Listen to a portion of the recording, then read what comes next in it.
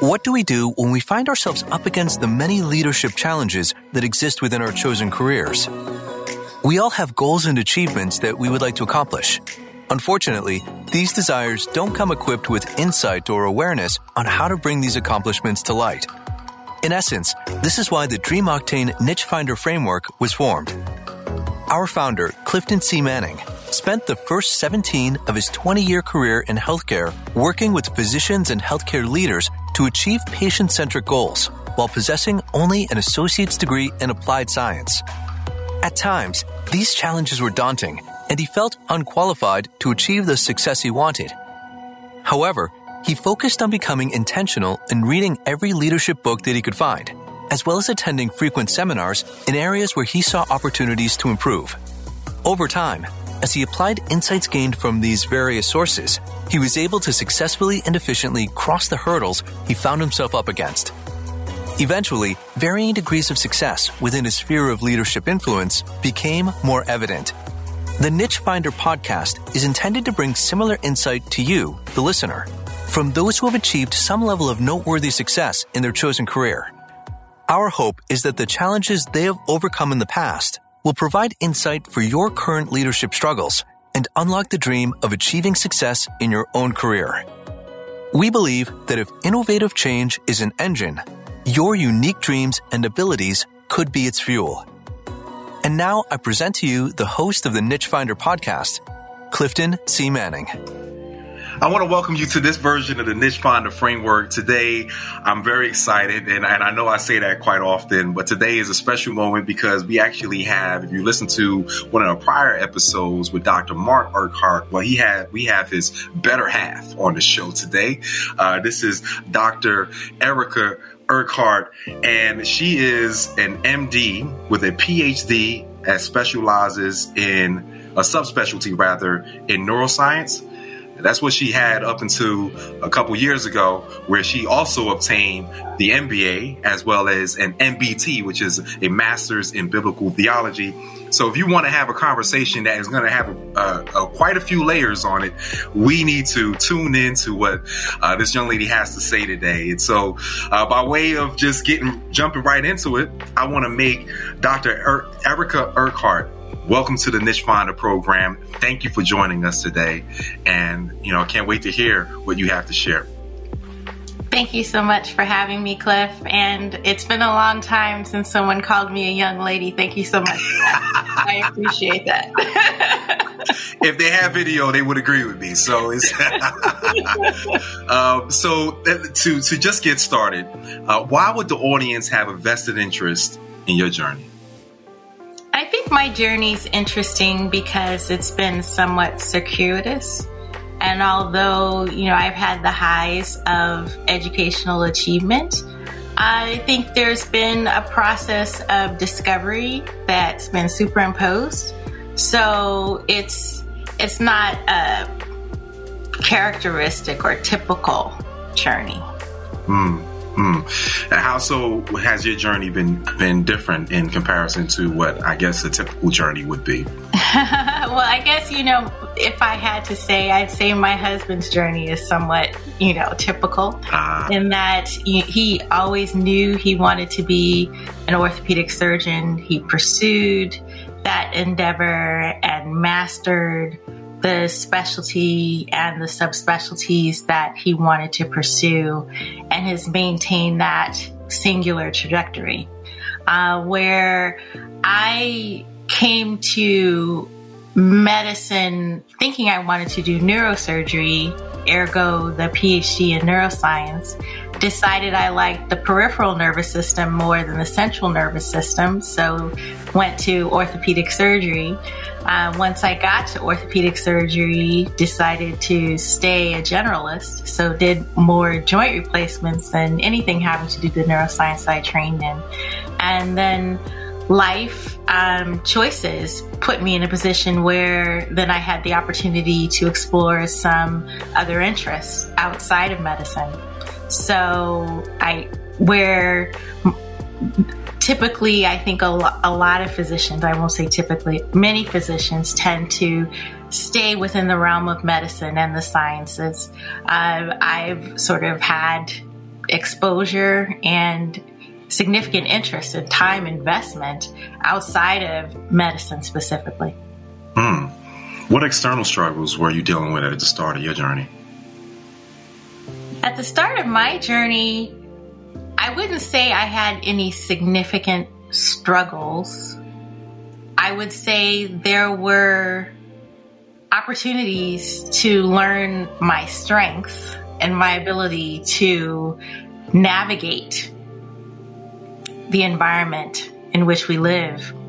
As an African American woman in the United States, it was an environment that wasn't necessarily representative of my goals. So I never saw or met anyone that went to the college that I wanted to go to until I was on the precipice of being able to attend. I really didn't know or meet anyone who was in the specialty that I had decided to pursue until I was in a position to be able to pursue that, and on down the line.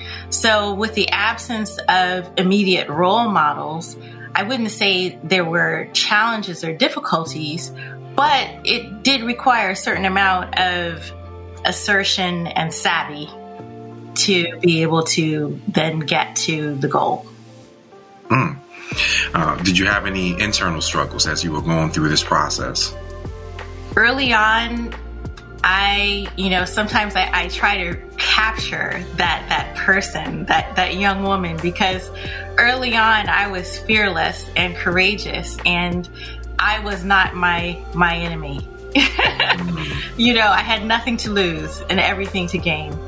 So there were no internal struggles. There was a desire and I would say a passion for success and an internal knowledge that it was mine to be had.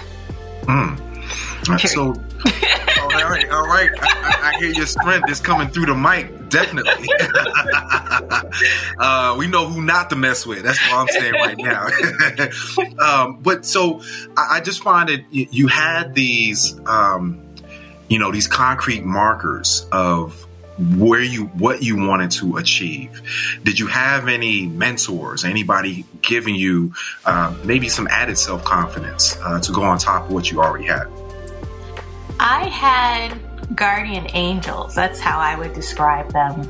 A mentor, usually you perceive a mentor as someone who's been where you're going or who can kind of give you a sense of, what the journey will be.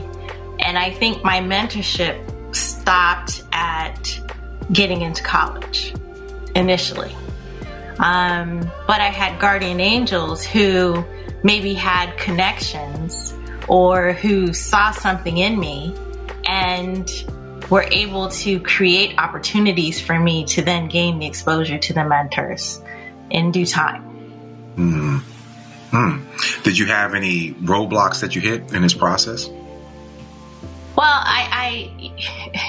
I'm reluctant to talk about, I think, one of the major roadblocks that occurred just because I feel that when I tell the story, it's a negative story. But I've been told that there's an abbreviated version that I can share that people would benefit from, so I'll try. I'll give it a go. In the 9th grade, I was preparing for our school's inaugural participation in the Science Olympiad. And this was a state and then national competition. The school that I attended was a math, science, computer magnet school, so it would be expected that we would want to participate in an activity like this and we'd want to do well because we didn't really have sports. Science was our sport. I prepared for this Science Olympiad with my then best friend, Joanna. And she and I basically prepared all of the same events. It's just like the Olympics. You have, these events, but they're all science. And when the time came for selection of participants on the team, our teacher, our coach, posted all of the results. And on the list of results, Joanna was listed as a team member participant, and I was listed as an alternate. But the scores reflected that my scores were higher than Joanna's pretty much across the board. So I asked the teacher, well, why am I the alternate and Joanna is on the team if my scores are higher than hers? And he said that I really couldn't question him on it. He was the coach and it was his decision. So I marched myself down to the principal's office and said, Dr. Bennett, well, I don't really understand why, but I'm the alternate on the team and my scores are higher than the person who's on the team. So, can we find out why this is? And Dr. Bennett went and spoke to the teacher, and after his investigation determined that I should have been on the team and, the other person, Joanna, should have been the alternate. And so he reversed the decision. At that moment, then the coach quit. Said, I'm not taking the team to Michigan State. Wow. So from San Diego, we were traveling from California. So it became a hubbub, Again, this is not the abbreviated version. It became a hubbub. Ultimately, my mother, who worked for the school district, asked me, is this really important for you? Because the decision of the principal had been reversed at this time. And so our only recourse would be to go to the school board to ask them to reconsider. And so, there's this feeling that maybe she would be jeopardizing her job or, creating a negative political environment for herself if she were to push this. So she said, is this really important to you? Do you want to pursue this? And I said, yes, it's important to me. Ultimately, I traveled to Michigan as the alternate.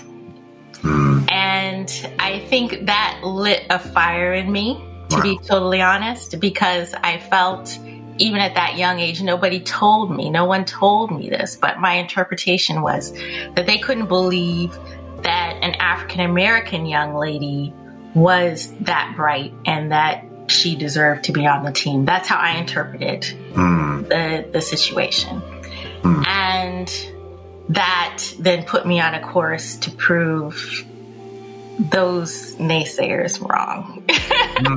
So I had a righteous anger, I'll be honest. It was an internal anger, but it was a righteous anger. And so, that if I had to say there was a pivotal moment, that was the pivotal moment for me to really decide for myself that I had something to prove.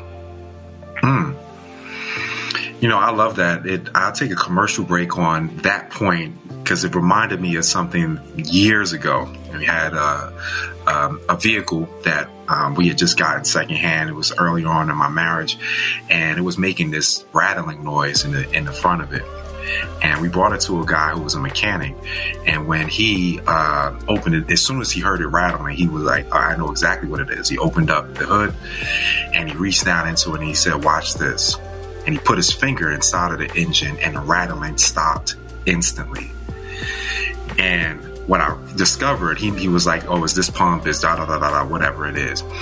But I was fascinated by the fact that he was able to put his finger on the problem, right? And I think there are times in life where we have those moments. And it sounds like you kind of had that moment where you kind of put your finger on a problem. You're like, I know how to fix this. I'm going to stop this rattling. Right? And so it kind of bled right into the next question that I was going to ask you, which is, what epiphany did you experience? But I kind of hear that in what you were just sharing just a while ago.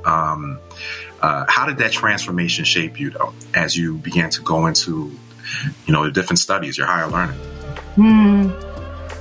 Well, I think it created a situation for me that it was both a blessing and a curse. The blessing was I was always pushing the limit. I never rested on my laurels. I always took one extra course. I always was thinking about, what's the next level? Is there something more that I can do? The curse is, there's really no rest in that. there's a lot of stress and there's a lot of pressure that's involved in sort of leading your life that way. But when you talk about mentors, every successful mentor that I had up to that point had emphasized, living in the package that you're in, you must be twice as good. You must not have any deficiencies or weaknesses because they will be amplified. As good as you can possibly be, you need to be. And you have to be on all the time. And that's just to get your foot in the door. Wow. I had a guest on, Dr. James Smith, and he said he learned something from his mother that he carried on even up until today. And the quote that she would always say to him was, James, don't give people bullets because they already got guns. And he said what he took from that was he's never going to allow people to exclude him or give them the ammunition to exclude him from an opportunity. And I kind of hear that in what you're saying right now. I do want to get to, that's the first segment that we have of 3. That is what we encapsulate as your journey. I think it was so much that's in there. We could actually, it's like Kool-Aid or concentrated Tang or whatever. You can just add water and just keep adding more, just keep drinking it. But I would like to get to what we call your niche. And I see the niche as being really made up of 5 characteristics or qualities. The first one is passions. This is what do you have strong interest in? The second is purposeful. What do you do that feels meaningful to you? The third is patterns. What do you do naturally well? The fourth, proficiencies. What activities have you learned to do well over time? And then problem solving. What challenges do people come to you to solve in a unique way? And so we go back up to the top. What passions have you had? Or what do you do when you do it, you feel ignited? I think what ignites me, which is why I'm a lifelong learner, is finding out something that I don't know, or making a connection that I didn't see before, or maybe, finding new connections. So innovation, or finding a way to do something better, efficiencies. Those are the things, that I'm really passionate about, getting on the cusp, that tip of the needle that has yet to really be clarified or elucidated. That's a passion for me. What do you do that feels purposeful? What do you do that when you do it, you feel like saying to yourself, I feel like I was born for this moment? I think helping people, that's why I went into medicine in the first place. And I know that sounds very generic, but it's true. I think for me, purpose is leaving any situation or circumstance better than when I found it. It's not always comfortable for, I think, the people in the situation or circumstance. Sometimes, who are looking for status quo. But if there's a better, if there's a way to be more inclusive so that more are able to take advantage of situations, circumstances, opportunities, that's when I feel I'm in my purpose. Well, what patterns do you have? What do you do naturally well? I'm a strategist. I'm a connector. I'm a learner. And so, yes, I'm able to sort of see the forest and the trees. And I think that's somewhat unique. I like that. I'm going to have to write that one down, too. That little segment right there. That's golden. You were ready for that moment right there. I love it. Proficiencies. Now, what have you learned to do well over time? I've learned the field of medicine and healthcare over time in the United States, and I feel that's a unique proficiency for me, is being able to understand not only the physiology, the pathophysiology, the therapeutics, but how that all comes together in terms of the practical application of that knowledge and helping people get better, or the attempts to help people get better. So I think, that's hard-earned proficiency. Wow. What problems do people come to you to solve? I think they're numerous and varied, but I'm sort of the person who can kind of go in and cut away the extraneous stuff and get down to the meat, the heart of an issue. The problems that I'm usually asked to solve are managerial, executional, they're very practical, and then at times I'm asked to shed light, I would say, on spiritual problems. So that encapsulates that last question, your leadership ability, and referencing the 21 Irrefutable Laws of Leadership by John Maxwell. He has a quote in there by the late Colin Powell, the great Colin Powell, who just passed away at the time of this recording just last week. And where Colin Powell actually said, "You have achieved excellence as a leader when people will follow you everywhere, if only out of curiosity." Now, the reason I bring that quote up is to bring us to our very next section, which is your secrets. And the secrets that I want you to lead the individual that you're going to be talking to is going to be leading your younger self, your way younger self. And so what secrets would you share with your pre-niche self or pre-collegiate self that you feel will help to accelerate that young lady's journey from where she is at that moment in time to where you are today? Oh, that's a tough one. The pre-niche, pre-collegiate me, she was pretty tight. If I had to counsel her, to be honest, I would counsel her just to slow down and smell the roses, just enjoy life a bit more. I tell my children all the time, they get tired of it. They're like, "Mom, you always say that." I tell them, these are the good old days. There will be a moment, in the future when you'll look back and you'll just think about us going, to the store on the way home, or, the way that the fruits are arranged, in this particular grocery store. You're going to look back and say, yeah, those were precious moments. I think, the young lady, she did things pretty well. But I would just advise her to trust God just a little bit more.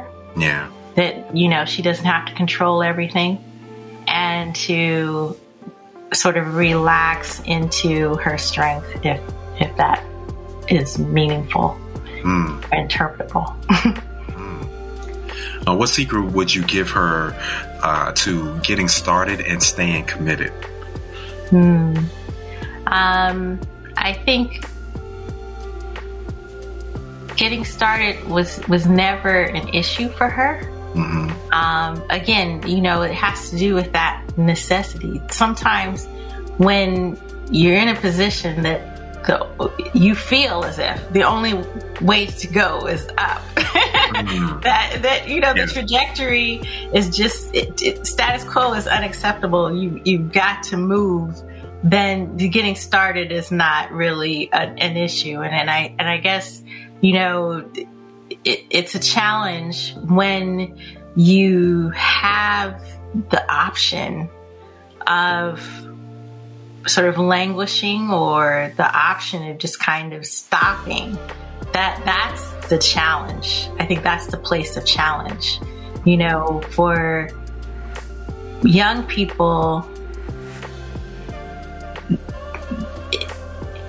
I guess I can't really speak to young people today. I'm of a certain age. I can only speak of young people when I was growing up. Yeah. We knew that we weren't going to be able to come back home to our parents' house. We had to go and do something, and wherever that took you, it took you, but coming back home was not an option. You had to move on. Right. You had to do something for yourself. So even when I was in college, I majored in engineering, although I knew I wanted to go to medical school because I wanted to be certain that I would be employable. I would have a job when I graduated if, for whatever reason, I did not get into medical school. Now, should I have been so worried about getting into medical school? No. But I didn't know. It was an X factor, until it was done. I didn't know I was going to get into medical school. And if I didn't get into medical school, I needed to be able to get a job. So major in engineering. Wow. You made that sound so simple. Major in engineering is something major, especially for a brother like me, man. Going into engineering, that's a commitment right there. So that just speaks to the level of desire that you have, and also the bandwidth to be able to do that. That's awesome. So tell me about, now that you've discovered your niche, what secret do you have to staying consistent? That's a good one. That's still a challenge for me, consistency, because I thrive on inspiration and imagination. And to maintain that or to cultivate that, I think is a constant challenge. And without it, I languish. I kind of go around in circles. I just kind of wander until I find it. And then when I find it, it's like I go from 0 to 1,000. When I find it, then all of a sudden I'm moving at light speed. But until it's found, the consistency, that's a challenge. So my secret of late has been to think about those triggers. What can trigger the inspiration? How can I chip away at the things around inspiration until the inspiration comes? And that's really, I think, the best thing is not to panic, because I think I tend to panic inwardly when I don't have that something, and I tend not to be satisfied with just enough. I want it to be inspired. I want it to be great. But consistency really comes from being able to break the bigger project or task into smaller elements that can be pursued over time, in the absence of that spark of imagination or that flow that one might seek. And so when we look at your niche, what level of intensity do you believe someone needs to have to pursue and maintain the course towards finding and developing their niche? That's a powerful one.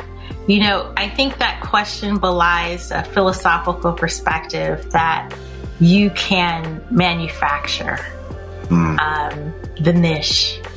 But I would say that the niche it's God-given.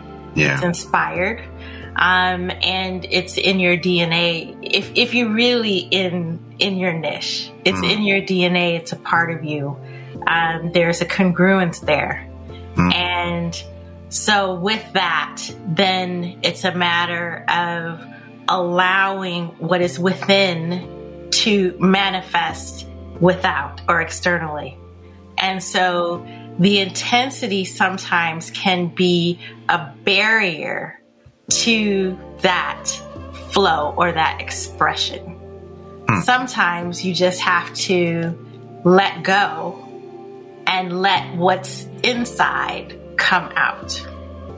And when you do that, sometimes you find that what's produced is far beyond whatever you could have imagined if you had pushed. So it's a balance between sort of, I use these terms, organic and the muscular. Like, how muscular do you have to be in order to, let this organic manifest into something that is that God-given niche, right? And so, there are times when you have to push through, but I would say the intensity, and maybe it's just because of my life experience, I shy away from intensity, and I really gravitate toward that expression or that flow, letting what's inside come out. So I just want to take another commercial break, and just to make one note that, if conversation is like a good meal, this is beginning to feel like Thanksgiving. I just want to let you know that, there's a lot of meat on that bone right there. There's a lot. Excellent. How frequently should someone make time to work on their niche? Every day. I think you have to work on it. It's John Maxwell, right? Is he the one, the 10,000 hours or something? I don't know, to mastery. Yeah. But I think, your niche, again, this is being authentic and true to yourself. Your niche, if you're really in it, it's a part of your DNA. And if that's the case, then it can't be neglected. It has to be cultivated. Yeah. And that's a daily process. If you want it to grow, and you want it to develop to its full potential. It's like, gardening or whatever. You really have to give it time. And that may be time in your, again, a Maxwellism, time in your thinking chair. 15 minutes a day, just giving it a little bit of a perusal, just an evaluation or an assessment, but allowing yourself to sort of percolate with your niche daily is essential if you want to have mastery in that area.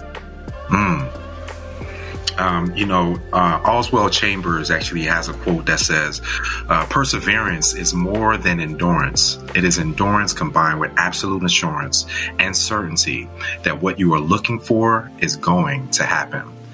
And so if you were to give some motivation, some nugget of truth to help somebody to endure, they may be at a point where they feel like giving up. They may not be as indomitable as your younger self was. What would you give them to help them persevere? I think first and foremost, in those times when there's doubt, because again, perseverance sort of belies a sense that it might not happen, right? You think in your mind, there's this chance I'm not going to get there. And so what do you have to tell yourself to put one foot in front of another to keep going, right? To stay in it. I like Serena Williams when she's playing, and she's in a match and she's looking at defeat. She tells herself, come on. Come on. Sometimes you just have to tell yourself, snap out of it. There's no doubt. There's no doubt that you're going to get there. And that's where, the old school people, like Adam Clayton Powell. I'm a card-carrying member of Abyssinian Baptist Church, although I haven't been there since the pandemic. And he used to always tell the congregation, keep the faith, baby, keep the faith. I think fundamentally, when you're feeling like you can't hold on anymore, it's your faith that you have to pay attention to. So fundamentally, you just have to tell yourself, I believe I'm going to get to X. I believe it's going to happen. And as you begin talking to yourself, then you start moving in that direction. And last question that I have for you. How do you know when it's time to change course versus staying focused on your goal? I'm a strong believer in gut instinct and conscience. And quite often, before you even make a move down the wrong path, you know it's the wrong path. Sometimes you're on a path that's not the ultimate destination, but you're on the right path. It's just a matter of taking that path then to the next path, which may be a right angle or, who knows what direction it's going to go in, but you're on the right path. It's just not the the ultimate path. And then there are other times where you just know, yes, it's a rough road, but I'm totally on the right path and it's going to take me to the ultimate destination. But I think you feel it in your heart. Like there's a prescience about knowing where, this path is going to take you. And the one variable is ignoring that gift of knowing you're on the wrong path. Don't ignore your heart when you know you're on the wrong path. At that point, you need to start assessing how you got to that path and what change needs to be made. Love it. Now, everybody who's been listening to this program, the Niche Finder community, those who would like to hear more or get in contact with you, what's the best way for them to do that? Oh, that's a great one. I have a website, the upwardly.co. So you can find me there. Upwardly.co? Yes. Very good. Upwardly.co. All right. And so for our Niche Finder community, those who've been tuning in, or if you're tuning in for the very first time, you can reach us on, you can go on to, actually, we have a new site that's helping people to, find out ways to accelerate what they have to offer as their niche and bring it online. It's something that will help save you time. It would help to get you over what we see to be the 3 biggest mistakes that coaches, consultants, and counselors make when trying to deliver their niche online. If you want to learn what that is, just visit us on launchmyniche.org. Again, that's launchmyniche.org. And you can learn more. We'll actually tell you the answer within 10 minutes, and not only tell you the answer, but give you some tools on how to avoid it and not have it a part of your journey. We want to thank today, Dr. Erica Urquhart, Dr. Mark Urquhart's better half, for being on the show today. And so much substance, so much layers of understanding, and so much value that I felt like you added to the program today. It's such a privilege having you on. Thank you for being a part of this. And we look forward to see where your journey and your endeavors will take you in a not so distant future. Thank you again. Thank you, Cliff. All right, to the Niche Finder community, we look forward to sharing another moment with you as we help you on your journey towards success. Thank you again for tuning in.